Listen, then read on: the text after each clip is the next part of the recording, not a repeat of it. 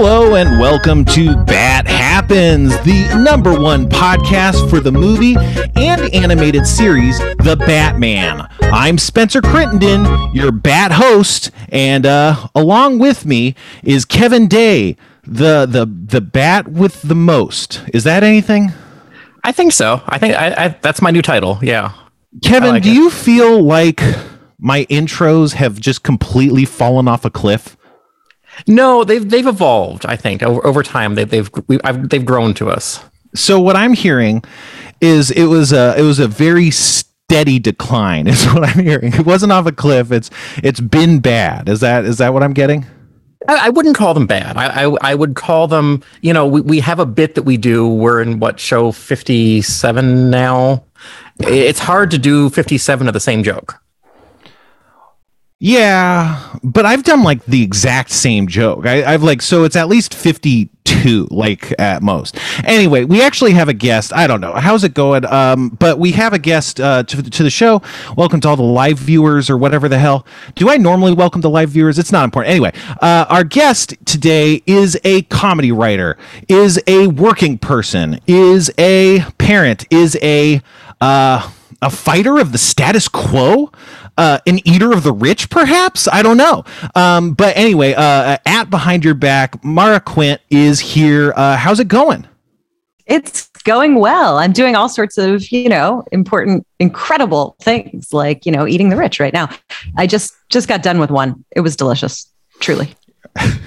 Yeah, eating the rich is great, but kids can have such picky appetites. It's hard to teach them.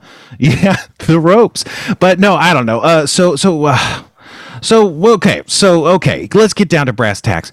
Why did you follow me on Twitter? You followed me on Twitter at some point, right? I must have. No, yeah, I follow you now, so it must have happened, right? I don't think anything like magically swooped in and pressed follow, but that is also possible. Yeah, I think I saw the green turtle and was just like, oh, I want more of that in my life. Definitely. Did you have a green turtle sandbox? I have a definite vivid memory of it existing, but I don't know if I had it or like it just was such an ubiquitous kind of childhood thing. I don't think I had one personally. Did you?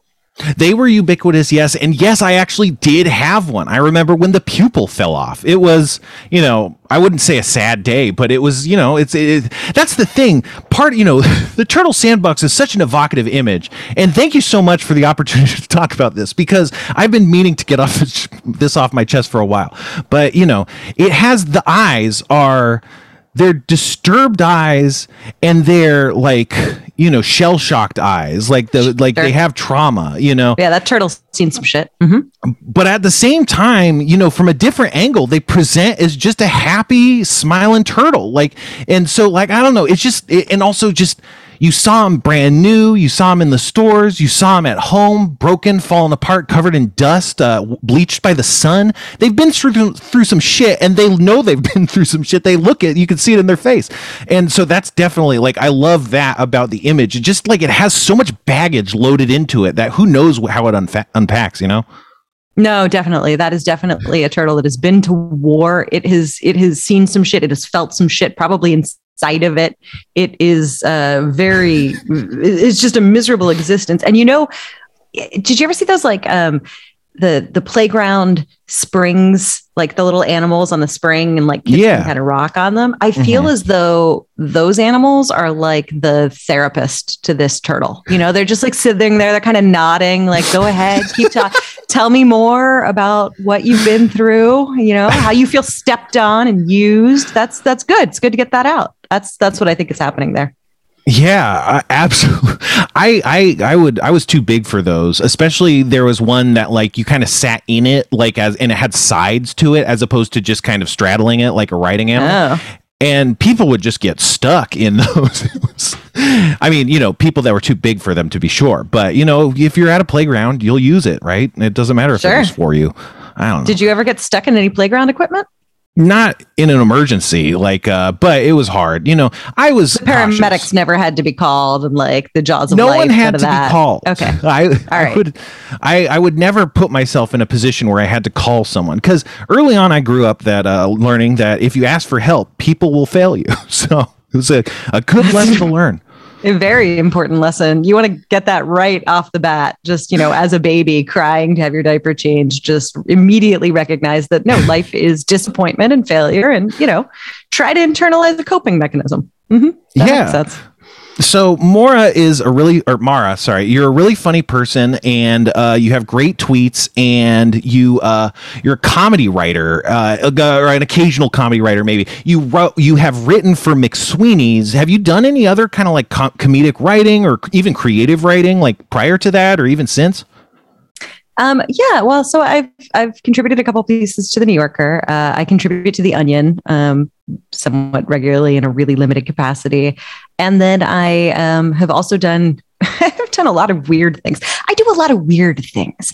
I'm the person that gets called when you're just like, "Is that a thing that someone does?" And they're like, "I don't know. See if she'll do it." Like I'm the Mikey of like weird, random comedy and writing. So I was like sat in rooms to punch up like kids TV, script stuff. I last year was doing like comedy writing for not last year, I guess it was 2 years, the 2020 Georgia election. I was writing comedy for some of the Democratic candidates to try and like increase fundraising and visibility. And so, I mean, like, I'm just doing very strange, random things.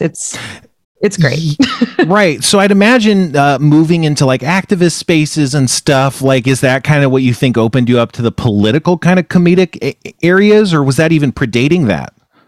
Okay. So I make no sense. I make no sense. Spencer, you should just like assume just right off the box. Like people normally are just like, oh, here's my life. And it's like, well, first I did A and that led to B and then I did C and now I'm at D. And it's very like, oh, wow, yay. That followed a narrative we understood.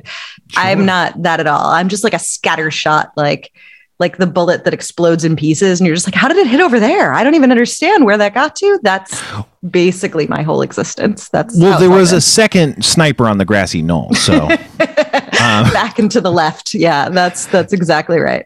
So do you that niche? I mean, is it fun, or it's obviously a bit weird to have to explain it to people? Yeah.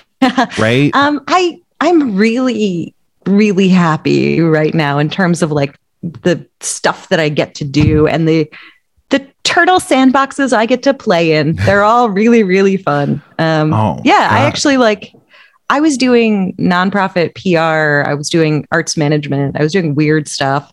And then I joined Twitter and I just started like writing on Twitter, and I started writing jokes on Twitter, and people tended to like them. And then people started to ask me to write longer pieces, and I started contributing to various comedy sites. And bizarrely, it was the comedy writing that led to the activism. So it was this sort of strange thing because I was writing comedy at that point.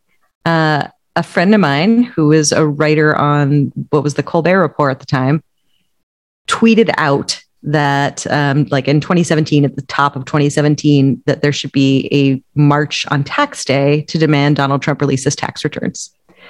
And my big contribution was that I retweeted that tweet, which is like, woo, yeah, I participated. I did something. And then I watched that tweet like explode and people went crazy and everyone was like, yeah, you should do this.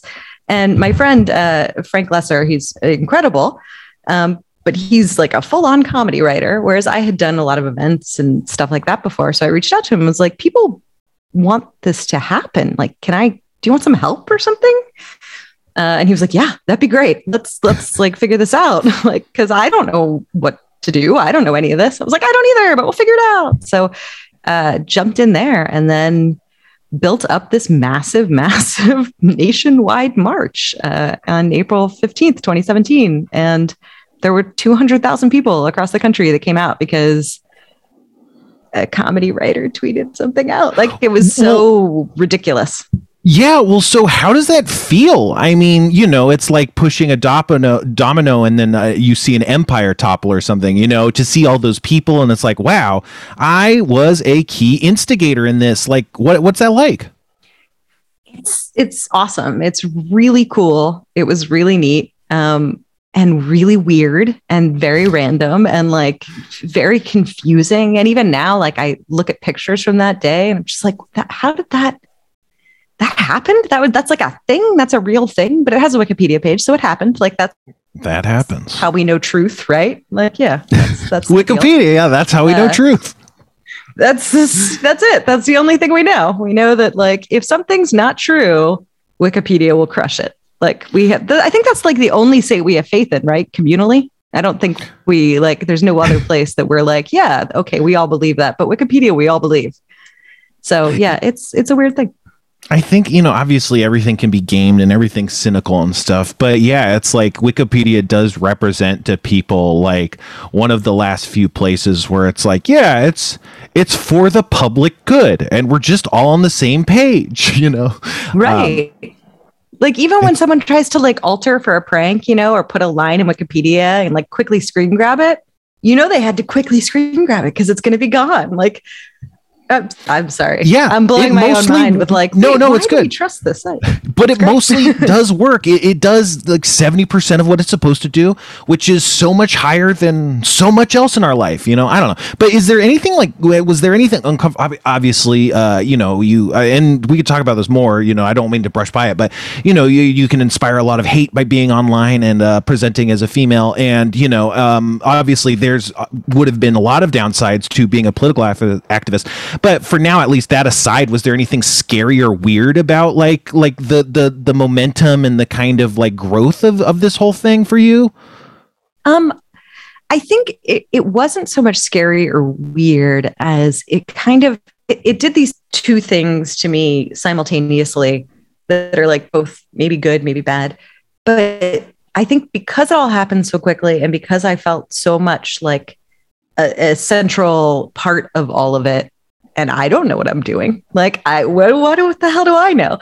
It's sort of like stripped away any last holds that I had that like, there are people who know what they're doing and they're in charge. Like that little tiny belief that still existed in my head, it was just gone because it was like, oh, no, I'm in charge. I don't know what I'm doing. And no one around me does either. And that was bizarrely like, it's a little bit unsettling, but it's also a little bit inspiring because that also kind of gives you this sense of like, oh, no one is in charge. Like I can't just assume someone else is going to take care of it. I actually have to step up and I actually have to do something because there's not some vast group of people who are tremendously skilled and know exactly all of this and fully understand every nuance and can dive in. So it was like a little bit scary, but a little bit like, all right, well, fuck it. Let's go. I guess we'll just do it. Certainly it would be very empowering to have that realization. I think, some people go, probably most people go through revelations like that on some level and multiple layers of it unfurling. One of my like quippy kind of asides or whatever is like an adult isn't an age. An adult is realizing it's all a lie and then using that to your advantage. It's like once an adult says like, I'm an adult and yells at a kid because they're like, I can do this. Like that's what real adulthood is being like, no, I'm opting into this fake system of power that we've upheld and I will use that to my advantage. But also I don't know. I think I never really thought about this before, but there's maybe a model of the world where like we're going through what we're going through on some level because like we're collectively starting to realize that, yeah, no one's at the reins. Like no one knows what they're doing. And probably conservatives and Republicans figured that out like 40 years ago and they've been secretly building. But it's like now everyone's like, well, what's the world anymore? It doesn't even exist. It's all just lies. Like, I don't know.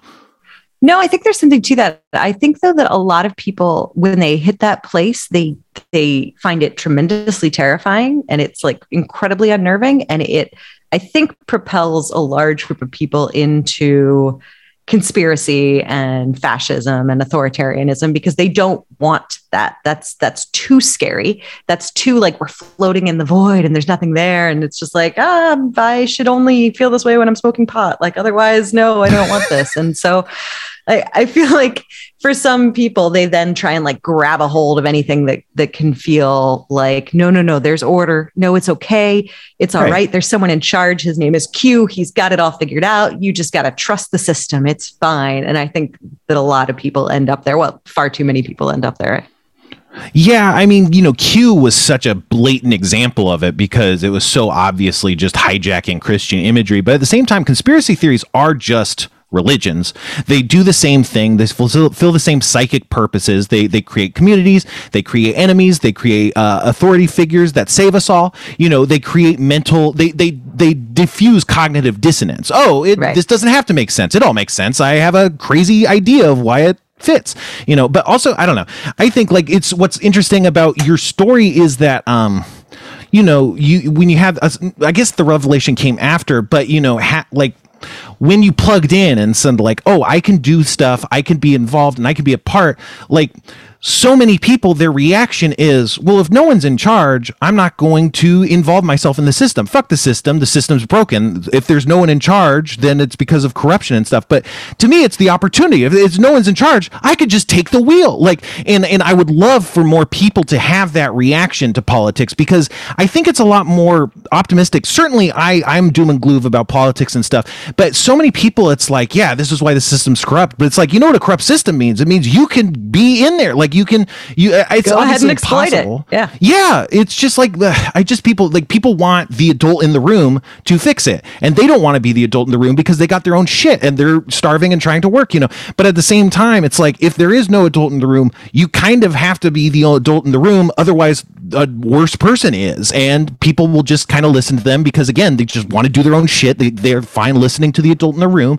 But it's like, I don't know. It's such a self-defeating and. I'm compassionate towards it. I feel the same way, but it's like, it just sucks that that's like how we kind of process this stuff. I don't know. And so it's just, that's something I really admire about you is that, you actually did insert yourself in the process and you've done a lot of good stuff with it, and it's like, I don't know, I DM'd you not recently, but in the past, like asking you information on like hooking up with organizers and stuff. And you gave me a lot of good information and I didn't do anything with it. And it's like, it's hard, even just knowing where to plug in, it's hard. And so, yeah, I have a lot of respect for that. It's super hard. And I am definitely someone who is completely drawn to nihilism. If I could just like stay in bed and say, fuck it. And I'm just going to have vodka for breakfast. And that's that. Like I would do that very, very happily. And I think the only thing that pulls me out of that and says, no, you actually have to go do something is having kids. Honestly, like if I didn't think that I had to worry about what I was leaving to someone else, fuck it, you're all on your own, burn the motherfucker down. Like it would be that place. But they're children and they seem nice. I like them. Yeah, I'm glad you said it because it might have been reductive for me to say it. But yeah, I mean, kids are a reminder that you can't take a pause. You can't just say it's going to be fine. It's like these things are on clocks and these clocks run out and then people get hungry and hunger leads to problems. And it's like, so yeah, I can't take a vacation from my, without putting into place, safeguards and stuff. You can't just say it'll be fine because it will burn down, and I haven't, I have a cat, but I haven't gone through that myself, but I'm just terrified by everything. Don't you? Are you worried about the world that you're leaving your cat? I mean, that seems very important. You want to make sure that cats have whatever cats. Yeah, no, I don't know. I have a lot of compassion for a lot of people, especially bad people. And that's why I get so cynical because I feel too much. And then I'm like, I feel so much, and it's bad. But yeah, no, I mean, to the extent I'm politically involved, I feel like, I would like to be involved in school boards or like talking about school stuff. But it's like, but I don't have kids. I don't know that I plan to have kids. Is it my place necessarily? I know it will help other kids because I know I'm right. I'm a smart guy, but it just feels weird. I don't know. It's just, yeah. Again, that's why I really respect you. But so you have a podcast. I do. It's not anywhere as good as yours, though. It's just starting out. It's just a nothing little thing. I have a podcast because I could not get my friend to stop canceling plans on me. So eventually I was like, let's start a podcast. And then you have to show up and you have to talk to me. And that was pretty much why that all went down. And this worked out really well. Oh yeah, it's great because she's super type A. And like, so if I tell her like, no, this is for work, like this is a deadline. And then she's like, oh yeah, sure. All right. I've got all the stuff. I'm here. Let's go. It's great. And then our podcast is, what the hell is our podcast called? Oh yeah. My so-called book club. Yeah. Yeah. So she is or was an English teacher, and she just used to entertain the hell out of me talking about like rereading all these books that she had read as a kid, but now she was reading them to, teach children. And so we figured like, all right, well, let's do that. Let's reread a bunch of the books that we read when we were kids, because we were both just, bookworms who just did nothing all day but like hide and read and try to avoid getting yelled at or getting told to go outside. That was like the extent of childhood. So yeah, so we're rereading them and talking about them, and mostly just like trying to figure out why there's so much just really terrible themes running through like a lot of YA that's really disturbing. So it's good fun. It's good fun. Lots of sex in YA. Like, don't tell the conservatives about this because they're not going to be happy at all. Well, wait until you hear about the Bible. Like, there's gay people in it, I promise. There are gay people in the Bible. I guess they do like get destroyed in hellfire or something. But they exist and they're doing stuff. They're in there. I saw it. Yeah, absolutely. You can have all sorts of terrible sexual relationships in the Bible. It's great fun, frankly, but it's raunchy. The Bible is raunchy, you guys. It is, if you do a close read. Absolutely. Yeah, and that's the trick, is no one fucking actually reads the Bible. That's I've been raised Christian and stuff. And that's the big secret, is like, I actually did. And then I was like, wait, none of you fucks read this thing. Like, you keep talking, you don't know what any of this stuff is. I barely know what it is. And I'm talking circles around you just because I thought we were being serious this whole time. Like, it was just a lie. Like, I actually have a lot of respect for my pastor. He was an electrical engineer, and his approach to religion was presented very scientifically. And he would hold these monthly or bi-monthly or something question and answer sessions where he would give like his presumably earnest scientific ideas about how he interpreted this and that of the Bible. And I had a lot of respect for that, because it was religion that didn't compromise itself for like intellectual dishonesty. It's not like, no, God did it, so that's it. Like, he tried really hard. And I think that's probably why I stopped being religious, is because I was like, this made sense to me at a point, but I didn't believe it on faith. I understand the concept of faith, and I don't have it. It just made sense to me. And then one day it didn't. And it's like, well, I don't have any faith to fall back on, so I guess I'm out. But yeah, but it's just, no one tried. It's all a lie. So, sorry, go ahead. No, I was just gonna say that makes sense to me. I'm Jewish and was raised Jewish, which is like where the fun, crazy stuff happened in the Bible, is the Old Testament. I mean, that's when things were just like, yeah, let's smite some shit. Let's just kill people for no reason. Like, just good stuff, like the good, juicy stuff, It's like a Netflix series that goes a little bit off the rails, and it's just like, peace and love. And like, it's got kind of boring. What happened to the writers? Did they change the stuff? Like, the God guy doesn't seem the same anymore. It's the whole thing. But like the first part, it's at least entertaining. But so I had a rabbi growing up, and I was like, getting bat mitzvahed, which is what happens when you're 13 in Jewish religion. And so I had to have these one-on-ones with the rabbi. And the first question that he asked me was like, do you believe in God? And I was, sitting there like, am I allowed to say what I really think to this person? Like, am I supposed to lie here? Like, how is this supposed to work? So I just kind of like, I don't know. And I was very, very nervous what response I'd get in return. And the rabbi was just like, good. Nobody knows. You'll spend your whole life trying to figure it out. And that's okay. That's what religion is. That's what the study of religion and faith is. And, you'll probably change your mind a lot in your life. And that's good. That means you're thinking about it and you're questioning it. And that was an answer that I was like, all right, I'm on board. Like, this works for me. If you're the religious leader and you're telling me like, yeah, it's all right.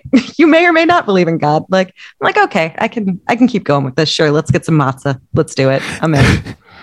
I have a lot of respect for Judaism as I might even have a weird problematic like associations with it. So let me know if I'm wrong. But I think something that's really fascinating about Judaism is it has a lot of intentional refutation and study and people having takes and saying interpretations, and you study this and it's like, but I don't know about this. It's a big conversation. It's not just straight top down, listen to God, shut up. Like it's like I mean, there's might have meant that this. too, but yeah.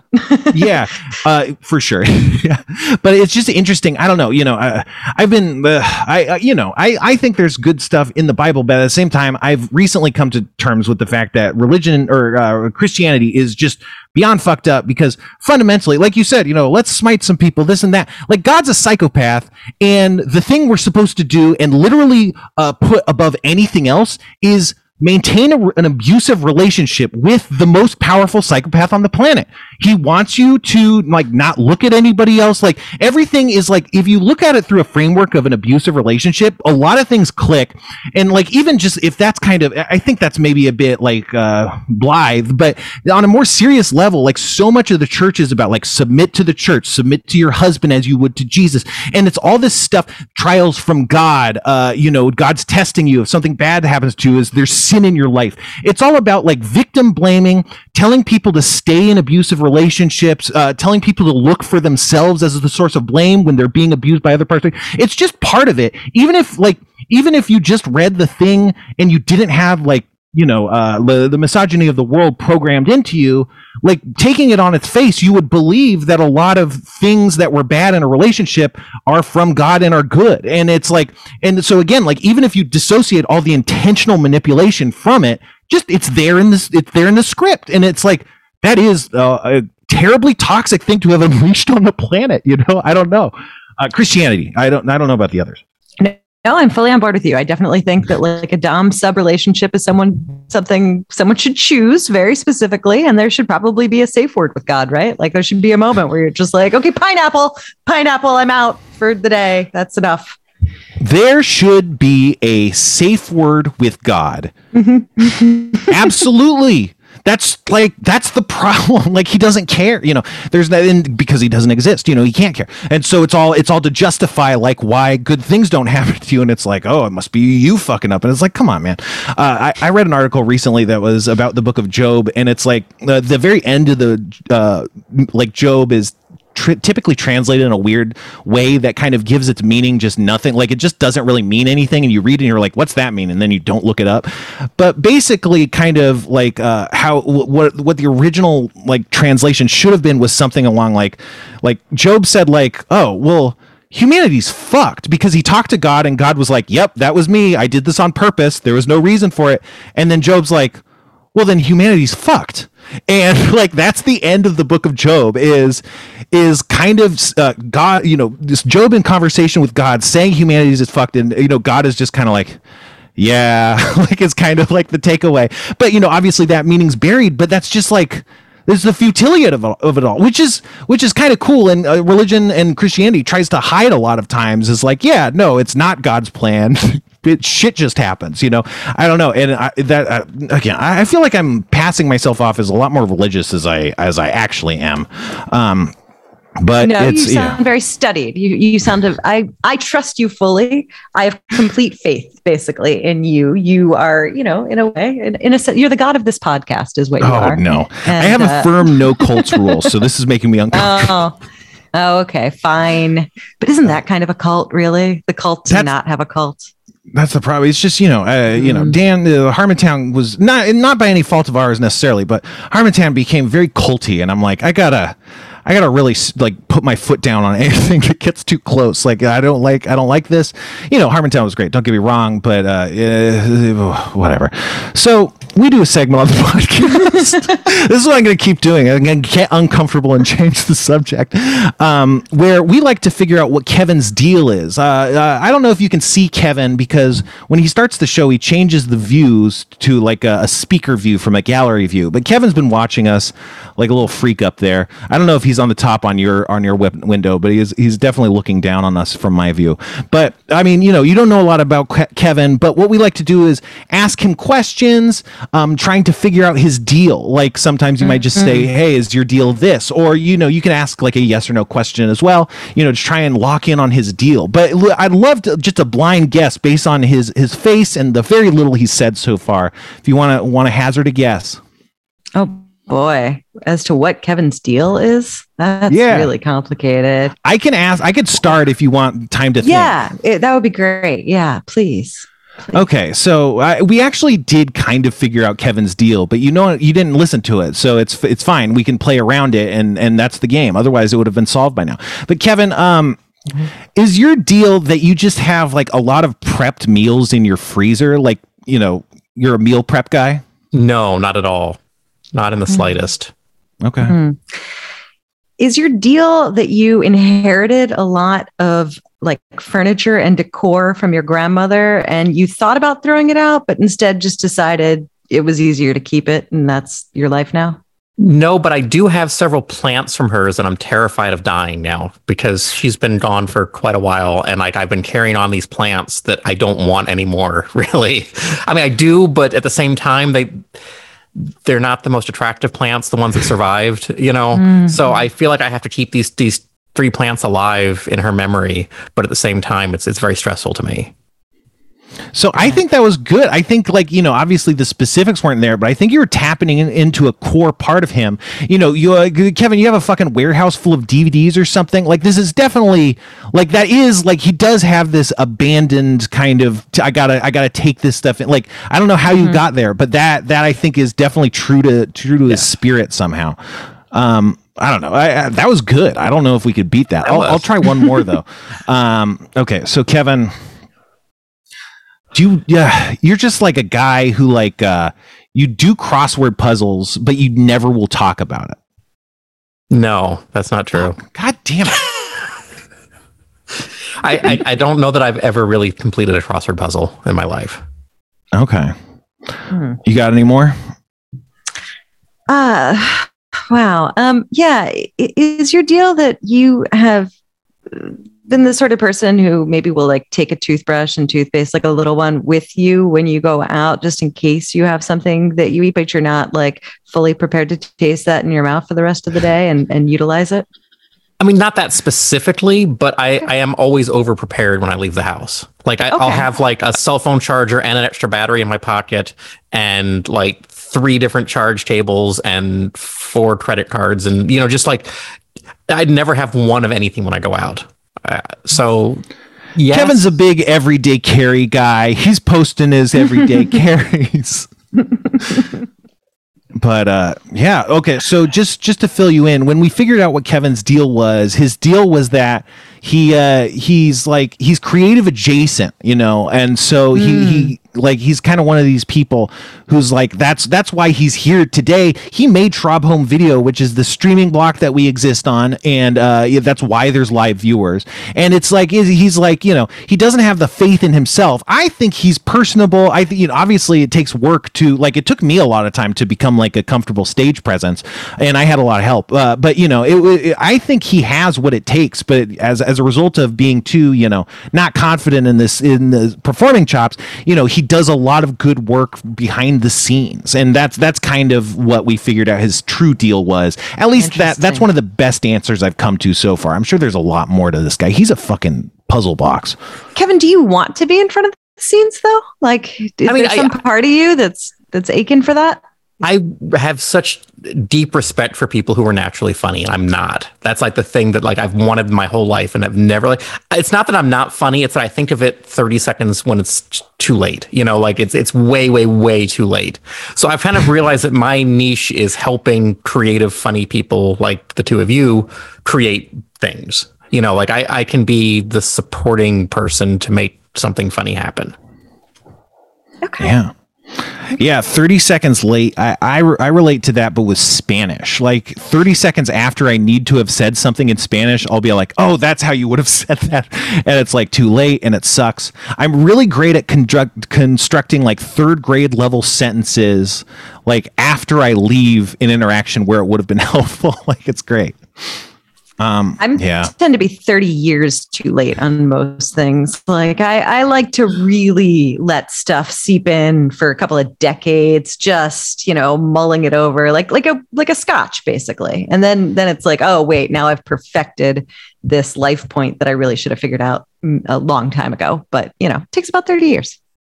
I've been spending this whole time trying to think of like a 90s reference that, she just got into this. And I blanked. I'm not good at references, but sometimes you don't need to be.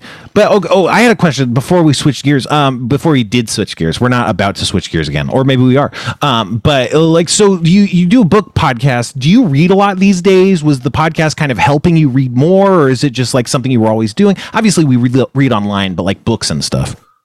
Yeah, no, Twitter completely destroyed my ability to actually like take in more than a few words at a time. Like I picked up books after I was, reading Twitter a bunch, and I was just like, oh my God, this tweet keeps going, man. This is like, no, I can't. And I shut it and put it down. So yeah, the podcast was definitely a way to be like, okay, I can do this. It's like a prepping myself up, like, all right, it's just YA, no problem. In fact, I've already read it.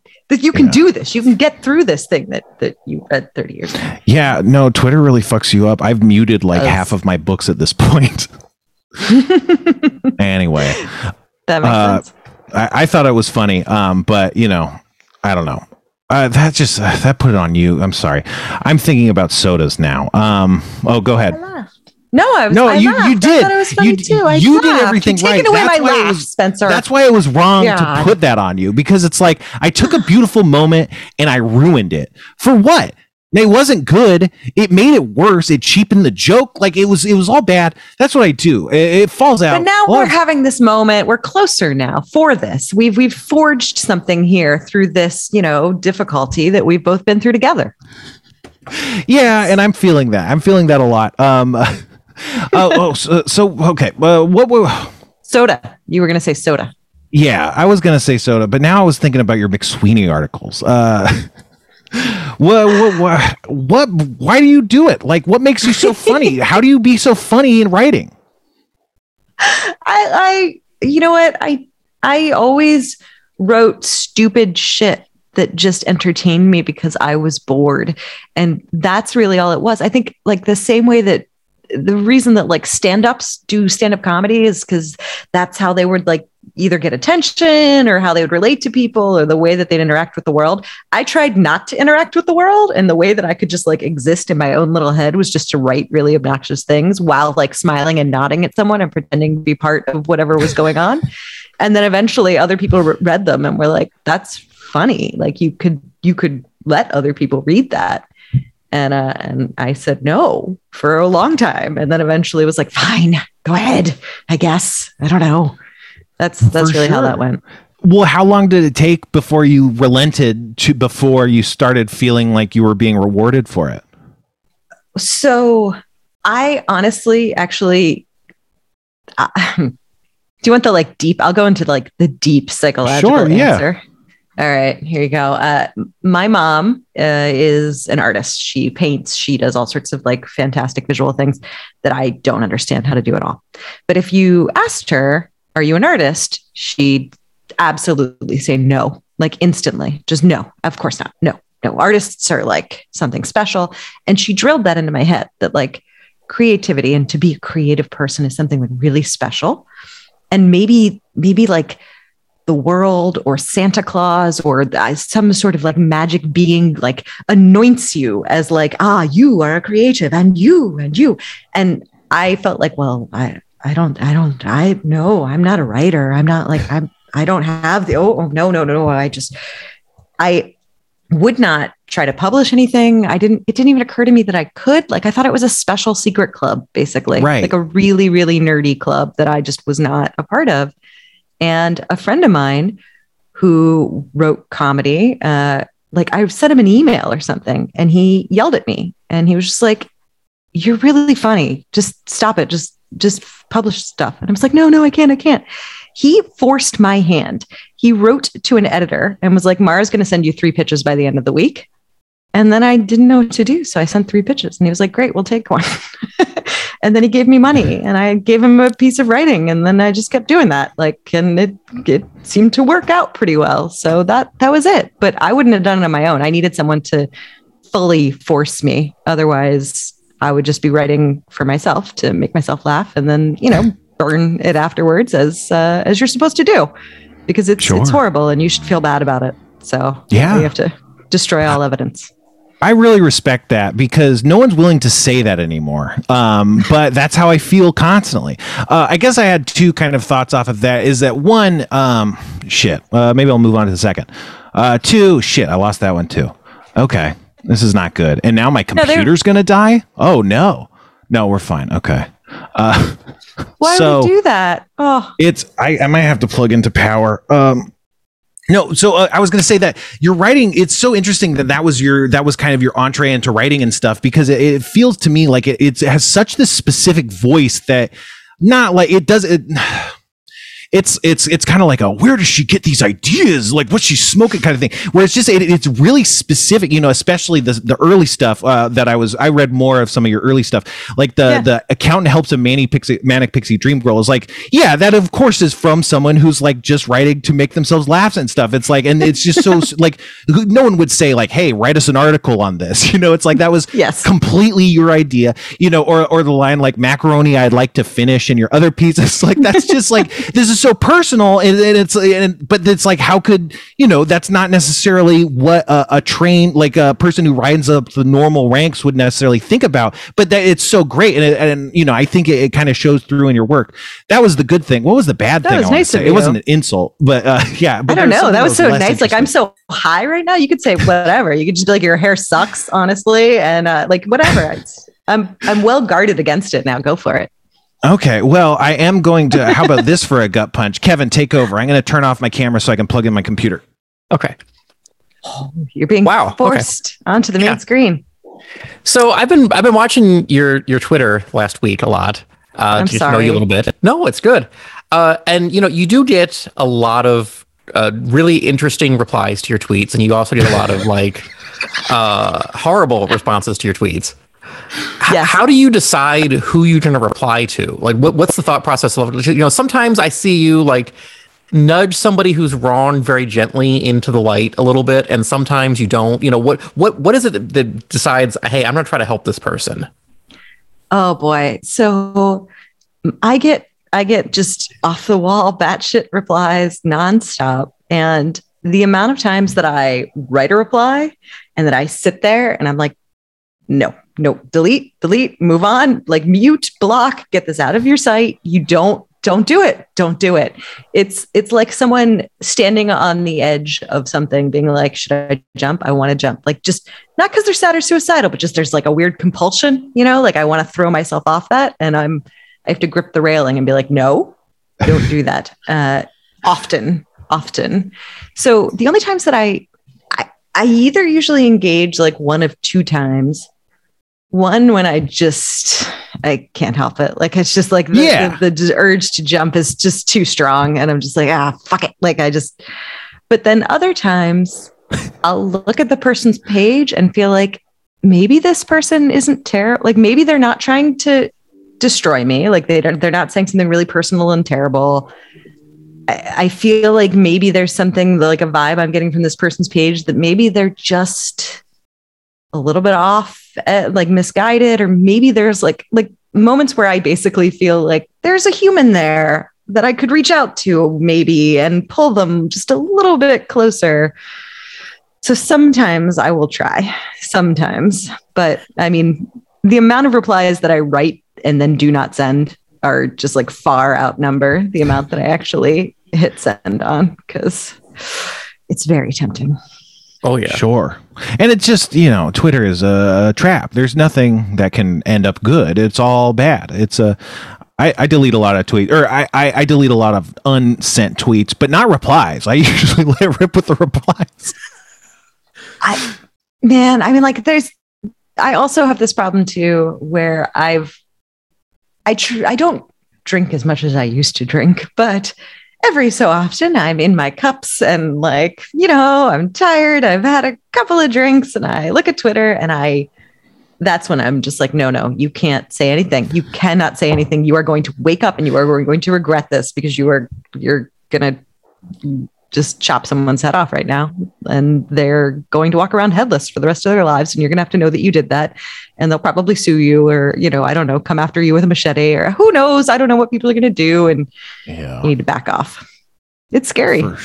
Well, yeah, it's, obviously it's the thing about privilege is it's so hard to see outside of your own perspective, but seeing the replies on someone else's tweets is like a window into, what women experience online and stuff. And that's, it's like, I don't know, like it's unbelievable what happens every second, like it's crazy, but it's just online is so crazy, it's like, I mean, this is all tired shit, but you just say the same thing as someone else and you just get death threats and someone else gets, applause. It's insane. Yeah, it's true.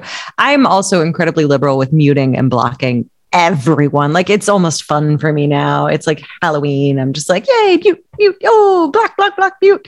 Like I just try to filter out anyone that I see that seems like they're not, even if they're not being mean to me. If I see someone being mean to someone else, I'm just like, nope, preempting that. That's who you are. You're capable of being a complete piece of shit. I want you nowhere near me. Goodbye. I do that a lot. And that seemed the moment I started doing that, my experience got a lot better. Yeah, I'm not even necessarily comfortable saying this, but I will. But like, if all the fans knew which of them were blocked, it would really break their hearts. Or not blocked, you can see that, but muted. Yeah. There's so many people that it's like they'd be like, "I'm muted," and I'm sorry, but yeah, it's the same. It's just here's the thing: I get negative stimulus, and once it's there, there's nothing to be done about it but prevent it from happening again. It's like, this already destroyed me and it's too late for that. And the best I can do is hope it doesn't happen again. Well, that's right. And it sounds to me too, like you in general you're a sensitive person. You feel stuff and that doesn't go away for Twitter. And I think some people are not super sensitive and they kind of go through the internet experience without it necessarily affecting them too much. They just have like a different layer of armor that they're kind of always emotionally wearing. But no, for me, it's like, no, you wanted to hurt my feelings and you probably kind of did. So like, I don't want that to happen again. Goodbye. Like that's regular. Exactly. Yeah. With ADHD, there's this thing that's called rejection sensitivity, where you much more weight the slightest, even neutral things that can be read as negative, like they really fucks you up. And then also just imagining possible rejection can really fuck you up. So you extra accommodate a lot of times, and then you don't do a lot of things because you're like, but someone might get mad. And so, I get like, I think that's what I've come to label it as. I relate to that very strongly. Yeah, because it's like, wait, you don't just get destroyed, like this doesn't disassemble you to your constituent atoms, you just walked away. Like what? That's an option that humans have? Yeah. So yeah, ADHD, man, look it up. There's a lot of new stuff that I just never knew was ADHD, because the thing is, it goes a lot deeper than hyperactivity, attention deficit. It's like it's more like autism or depression or something, where it just kind of changes the way your kind of brain interprets certain signals, but that's not in the name. It's not in any of people's associations with it. And so it's a really I don't know. I was diagnosed when I was younger, but I was like, but I'm good in school, so I'm fine. And then I never thought about it again until I was like 32 and hitting problems, and then I just started seeing things, and it's like, wait, but that's not what ADHD is. And then they were saying the same things over and over, and I was like, wait a second, I got diagnosed, wait, and it's been very freeing and helpful to try and process my shit through that. Oh my god, I'm blown out. The whole audio, I've been blown out this whole time. Kevin, how can you do this to me? I'm so sorry if my audio has been topping the mics and stuff, and I'm sorry for interrupting you.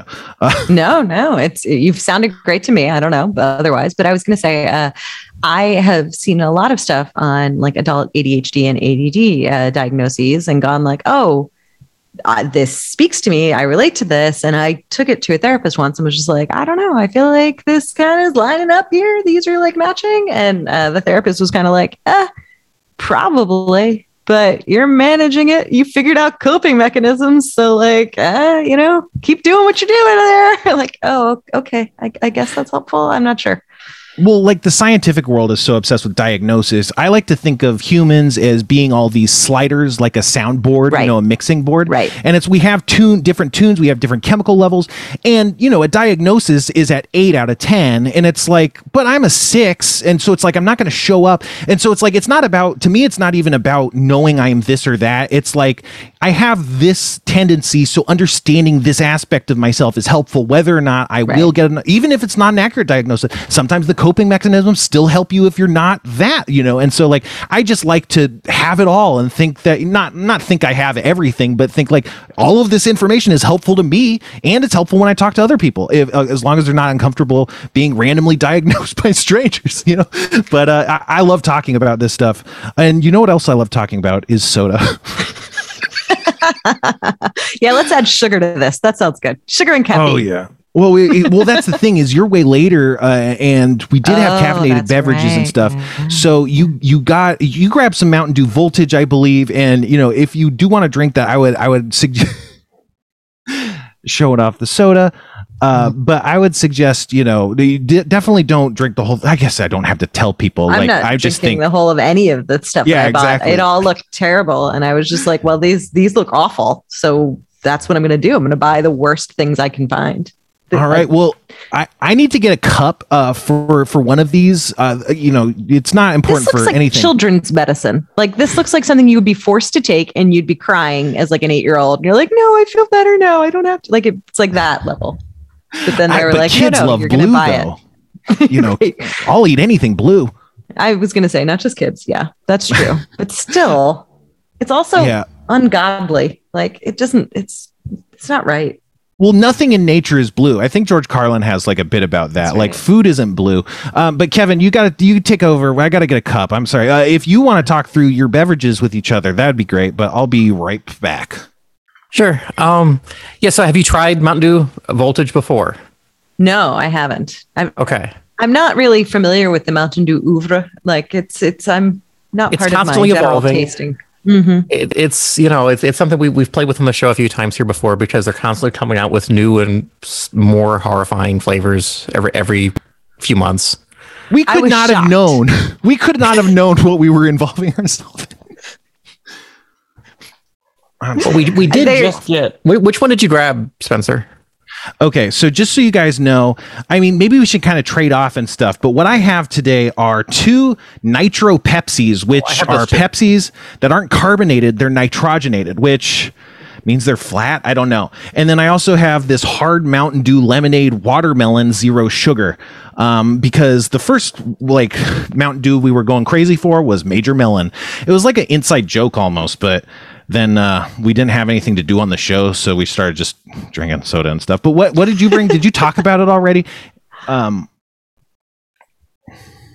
Me? The Mountain Dew? Yeah. Did you? I mean, I haven't tried it. I had that. But I also got the Pepsi Mango because that seemed insane to me. How was that a thing? Who thought of that? Those are the purchases I made. Yeah, which you've tried all of these, I know, but no, I'm a novice. I like talking about food, and I like hearing people talk about food. So I don't know if you want to start us off by just trying one and talking us through it a little bit. I don't know. I'll cover your kind of beverage. All right. Let's see this Mountain Dew. Yeah. Well, you need to hear it. I don't even know what am I looking at here? These are like lips and a raspberry. This is terrifying, but I like that it's got citrus flavor and ginseng. Okay. That seems strange. Oh, that's ginseng I'm tasting, of course. Yes, absolutely. I had a feeling it was ginseng. It's wonderful. It looks like the way a toilet bowl looks once it's been cleaned, which is nice because then it's not the dirty toilet. That's got the soap in it. I'm scared. Or Heisenberg's meth, it kind of looks like that. Mm-hmm. But yeah, absolutely. It's so artificial. It's hard to put to words a lot of time. It's like, well, what are these flavors? That's right. Well, I mean, ginseng, obviously. That's just right the top note right there. God. Sort of overpowers that fake grape flavor that I'm getting there. It is like that children's medicine, but it's a watered down children's medicine, which is nice. I feel like I'm going to sleep really well and have less congestion tonight.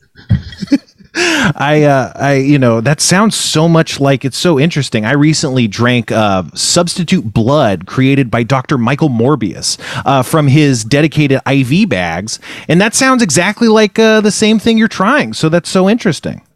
That's wonderful. So can I if I start bleeding profusely, can I start injecting this in? Will it help? Well, no, I don't think so, because those are two different things. It's not like I just put Mountain Dew Voltage into a Ziploc bag and pretended it was Michael Morbius's substitute blood. That would be insane. I just felt like maybe that was what Michael Morbius was doing, and he just didn't want to tell you. Maybe you had happened upon a great conspiracy that was taking place. It's possible. This is this is really terrible, but but in a way that if you mixed it with rum and put on a bunch of really bad 90s hip hop, I'd be like, this is a great party. That's yeah, well, Mountain Dew is dangerous with alcohol, which is why when they made Mountain Dew hard Mountain Dew, they were like, okay, it's hard Mountain Dew, but it doesn't have sugar, it doesn't have caffeine, and it has 5% alcohol. It's like, well, is that Mountain Dew? What is that? That's just a label now, right? I was so mad I couldn't find that, but I want to hear how it is. Yeah, for sure. I'm anxious to find out. What do you got, Kevin? Did you get one too? Yeah, I grabbed the watermelon one as well, so we can share this one together. All right, so I'll open it, but you talk us through yours. You actually taste it first. How about? Okay. Yeah, I'll be honest. I actually like Voltage a fair amount. It's one of my preferred dews, but they've come out with a bunch of new ones lately. It's no, you don't have to like it. I'm sure it's horrible, but I just no. I mean, it's legitimately growing on me. Well, it turns out that consume all of this. Yeah, caffeine and sugar, they are addictive. So interesting. Tell me more. And you tell us more, Kevin. All right. So just to start this off, I'm not a drinker at all. I don't know. I have that gene where just every alcoholic drink tastes like gasoline to me. I've never been able to get into drinking whatsoever. Is that a gene? I don't know. Just people. Okay. Go ahead. Sorry. No, I mean, is it a gene? I have no idea. I talk about this, and 99.9% of the people around me just look at me like I'm an alien. But every so often I meet somebody who goes, yeah, me too. I'm the same way. I just can't drink. This is terrible. I mean, there's some drinks that I can go, okay, yeah, I could kind of if I was thirsty, I would drink this. This tastes like rubbing alcohol with watermelon added to it. Right. Okay. So when I drank it, I was like, oh, right. It's alcoholic. I could taste alcohol. I hate this. I hate this. I hate this. It's I hate alcohol. And I don't know why I did not expect it to be in my mouth when I drank one. But that was, I was like, so any other thoughts, Kevin? I mean, there are some drinks like this that are really tolerable. This is not one of them, I don't think. Now, maybe just watermelon isn't a strong enough flavor to cover up the alcohol flavor. But no, this isn't something I would drink. Yeah, so if I were to talk through it, I would say that it does not taste to me very seltzery. I don't think I've had very many flavored seltzers, but this to me tastes more like it's supposed to be a soda. So more of this kind of carbonated body that's not intense, and more kind of syrupiness to the liquid. So it kind of has this general sweetness, but at the same time, I feel like there's no sugar, so you get a little bit of, fake sweetener.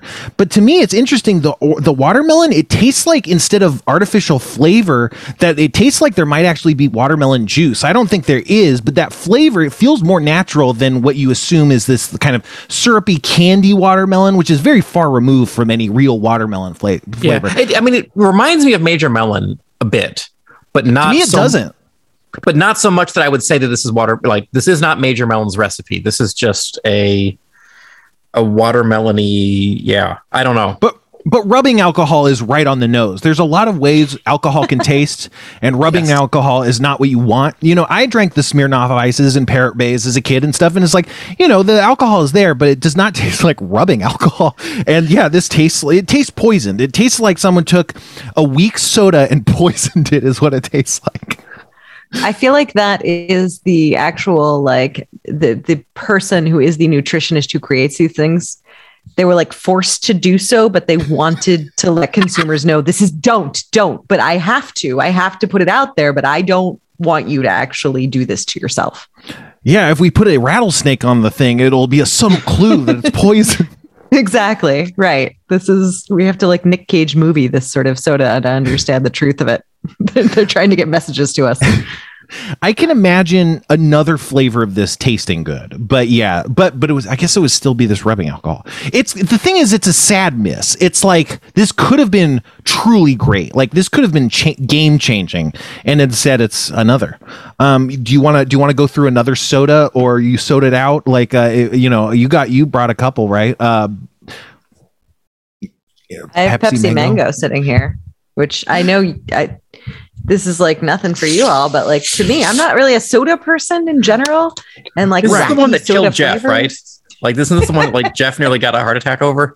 Well, Jeff has his own health issues. That like a good or a bad kind of heart attack? I mean, he can't handle sugar and caffeine. He drinks a lot of alcohol, which is a depressant, and I think it's really not good for his heart to get soda necessarily. Right. It has alarming reactions in his body, unless he's just taking him at his word. It does, but yeah. You sent me. Oh, I got all these shitty sodas, and I was like, those are my favorites. So yeah, no, but Mango Pepsi. I'm the most curious about what you think about this one by far. I'm so fascinated. And don't lie. Like it's fine. It's fine. You don't need to like it. I can exist in a world where we disagree on soda flavors. I'm okay with it. Like I'm only validated. In that space. I'm only validated by disagreement because the rest is fake. Like if someone's like telling you you're wrong, it's like, at least that's earnest. And otherwise everyone's just trying to manipulate me. I mean, I know for a fact, like I said, I'm not a soda person. So I'm starting from a completely different place here. Sure. I wouldn't drink a regular Pepsi. So let alone Pepsi Mango. Let's find out. All right. Mm-hmm. She gave a self-conscious head shake that I found very familiar. Oh, wait, this is weird. Yeah, it is very weird because you would expect it to be like a cherry Coke or something where it's mainly Pepsi and then a little bit of mango, but it's not, is it? But it's almost like, oh, I didn't realize that Pepsi has always had a mango undertone to it. Like that's like the feeling.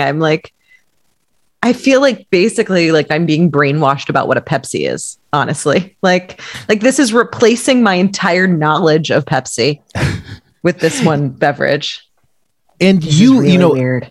It's weird. And I don't know if your bottle's different or they've changed the recipe, but when I looked it up, they contain a lot of mango juice in the actual ingredients. So it's flavored with real mango as opposed to, I'm sure there's artificial flavors, but it had like some juice in there.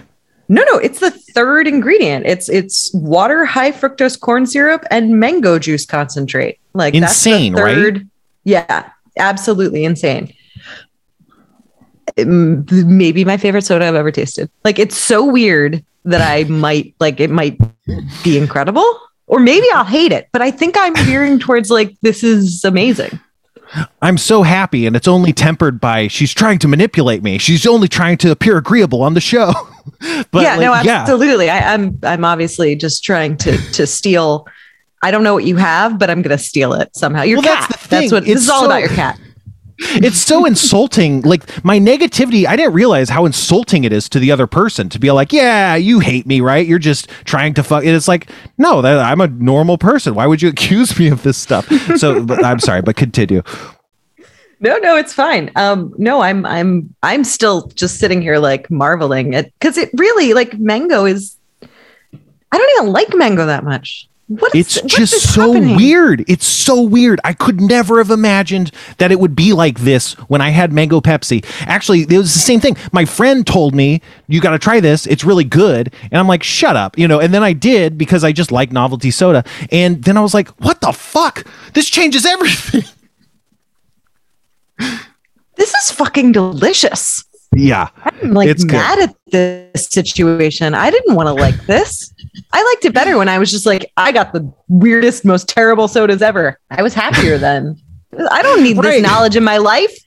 It's not damn it. comfortable. No, it's not. It's not. Now, what am I going to have to do? Like, go around in the world being like, "Have you tried? Have you heard the good word? That's the And thing. then go Pepsi." Like, that's It's not. I'm what glad wanna I be. didn't suggest you get it because I would have come off like a crazy person. But you could have this organic reaction. It's brilliant. I guess we can move into ours, Kevin. Ruined my whole life. I'm so sorry. I And might soda's try terrible for you. this one because I'm so intrigued now if they're all terrible or not. So Okay. I'm holding up the hard Baja Blast Mountain Dew, which was the one I was really tempted by. I want to On see if paper, this- that's the best. That's got to be the safest. that's what I want to best. see. 'Cause watermelon I thought was going to be the worst. I want to see if this is. Yeah. Okay. So I'm smells having like a Baja great Blast. time, you guys. And I guess it's the alcohol, huh? No, I've had like Switch it 4 instantly. sips. I I was mean, gonna I am say. a lightweight, but I mean that is a lot better. It's still though, like I think The the rubbing problem alcohol. is that this is 0 sugar, and like the artificial sweetener mixed with the alcohol just does not do nice things together. You know, it definitely tastes like Baja Blast. This is something that if you like gave to me at a party, I would slowly sip it. You know, where the watermelon one I would kind of like put down on a shelf somewhere and hope somebody didn't see me do it. You know, this one I would actually nurse for half an hour. see, would- this is the talent. You know, this is what we have. It's just refined. You know, Kevin has it too. We all have you have it. But no, that's I don't know. That's the thing is like this is so it's more cider like, right? You know, it's more like a cider than like a seltzer, I think. But it has this bitterness that like where you would expect, you know, this really metallic, like saccharin-ish kind of artificial sweetener taste to it that just I wish they hadn't done. Yeah, you want to root for it. You're Go not ahead. drinking hard Mountain Dew to lose weight. You know, I'm spilling soda. Okay, so apparently if you open a Nitro Pepsi, it fucking sprays everywhere. Even though I didn't shake it or anything, and it's been in my fridge untouched for like 3 weeks or something. So keep that in mind. The thing about this Pepsi, Mara, is that it's nitrogenated, which is that's why it exists. And I'm cleaning while I'm talking. That's why it exists. Is it's like a gimmick, and the gimmick is what if we use nitrogen instead of carbonation? What would that do? Which is like, you know, I mean, I know you got to experiment, and you know it's Right. not good to rest on your laurels, but at the same time, like, why, right? Why? it's like if you made Why my mouse pad? Pepsi like the way you make Guinness. You know, it's very much like a Guinness Pepsi. Which also makes it Guinness less Pepsi. interesting. Like I don't Because think it's like they're there's just a copying giant it. head Oh, on wow. it, you know, Yeah, that's the idea. Wow. It's It supposed to makes have a head huge, like a huge beer. head. Yeah, But Guinness soda is also carbonated, or beer's carbonated, right? Guinness is carbonated as well, right? yeah, but Guinness is also with nitrogen, so that's kind of the Wait, comparison. is there no carbonation in Guinness? Right, it's all This nitrogen. is flat soda. So, Mara, this is flat soda that has a head. But the head isn't doing anything for. Again, I don't know. I've had Guinness. I didn't clock it like as flat, but beer is carbonated, right? Yeah. Yeah. yeah, And My this knowledge is of flat. And that's This doesn't bad. You don't want sound flat good. soda. No, Yeah, it's bad. that sounds unpleasant. I think Sounds very Spencer, you syrupy. need a taller glass so that you can drink through the head. But that Like, just gives you bubbles. Foam is Right. different than carbonation. But, well, okay, so, and I, of course, am drinking from my old Prospector's cup, the one cup I own in my apartment. It's very Why adult. would you need more than one? Yeah. No, one is all you need. I moved into my roommate's apartment and she had everything. And at first it was great. And then she had more than everything and kept having more than everything. And it's like, well, I thought, you know, this was it. And now it's like, it was crowded when I moved in, and now it's too crowded and it's all other people's stuff. And it's like, it's getting to be a problem. But, you know, she has lots of cups. It's great. But I still like my Prospector's cup. It's important to me. Anyway, you need to I have don't- your cup. Like I need everyone needs their cup. Yeah. No, it's important. That's the thing. I don't like using her stuff. She doesn't mind it, but her stuff sucks. No offense, Callie, but she has a big interest in Seafoam, and when she purchases new items, she prioritized seafoamliness over anything. And it turns out that a lot of seafoam items don't work as good as items that are designed not to be seafoam, but to function. And so it's a friction I have a lot with a lot of cooking devices and stuff. It's like, well, if this was a real pan and not a seafoam pan, I'm sure this would be great, but it's like, it sucks, but boy, you can't beat the prices. Am I right, folks? Roommates, huh? You have roommates, Sounds Mara? very nicely coordinated. I mean, I have children. That's like roommates. They're very destructive. They pass out just all over the place, and constantly clean up after them, and they eat all your food, no matter how much you tell them not to. Yeah, Callie's great, but that's the one thing is it's hard to win this war of stuff that we have going on. But I have in my garage, for reasons that we don't need to get into, large boxes of Tax the Rich pint glasses. Would you like me to send you some so that you can, just like fill up a cupboard with Tax the Rich pint glasses? I don't know. It's just, I'm just trying to help. There's no seafoam to be seen. I love seafoam. It just doesn't. It's no one like OXO isn't like we got to make a seafoam thing. It's like no, we're gonna make a good thing and make it white or black, and those are your two options. And it doesn't matter that it's seafoam. So it's like it's not gonna end up in this house, or sure. It'll be my copy of the thing that I keep in my little hutch in my room because there's nowhere else to put fucking anything. I'm sorry, Callie. I shouldn't air my dirty laundry. She does a show on this block, so it's both kind of more okay and more fucked up that I'm doing it. It's like because it's not that she's not a public person, but it's like I am kind of ruining the mystique. But we are out of time. Do you have anything you want to talk about? Plug? Even though we're out of time, if you want to take some time, it's fine. We're fine. Kevin can deal with it. But yeah, anything going on? Anything cool? There's nothing cool about me. Did we not establish that right from the start? I thought that was like the first thing we wanted to say. No, there's nothing I want to plug at the moment, but I'm sure someday, right? Follow this space for the next 5 to 10 years. Sure. Great follow on Twitter. I don't know. You got to follow the right people on Twitter. Otherwise you don't know what the world's happening. That's true. That's very true. I want to plug Taxing the Rich. Go tax the rich. That's my whole, that's my deal. That's my thing. Yeah, for sure. Tax the rich, get involved, do what you can. I don't know. I have a Patreon. Let's not talk about it. I do Big Dogs D&D on Twitch on Tuesday nights. You can check out Big Dogs D&D. And also, we should say this like literally every show, but if you want to watch live on Sunday nights at 5:30 Pacific time, you can watch us live at SchrobHomeVideo.com. You can join the Schrob Home Video Discord if you want to get more updates and information, get looped into that update cycle. But yeah, there's people that listen to the podcast that still are having a hard time finding it. So we should give this information out every episode, and I just am bad at the show. What about you, Kevin? What's coming up next? What's up?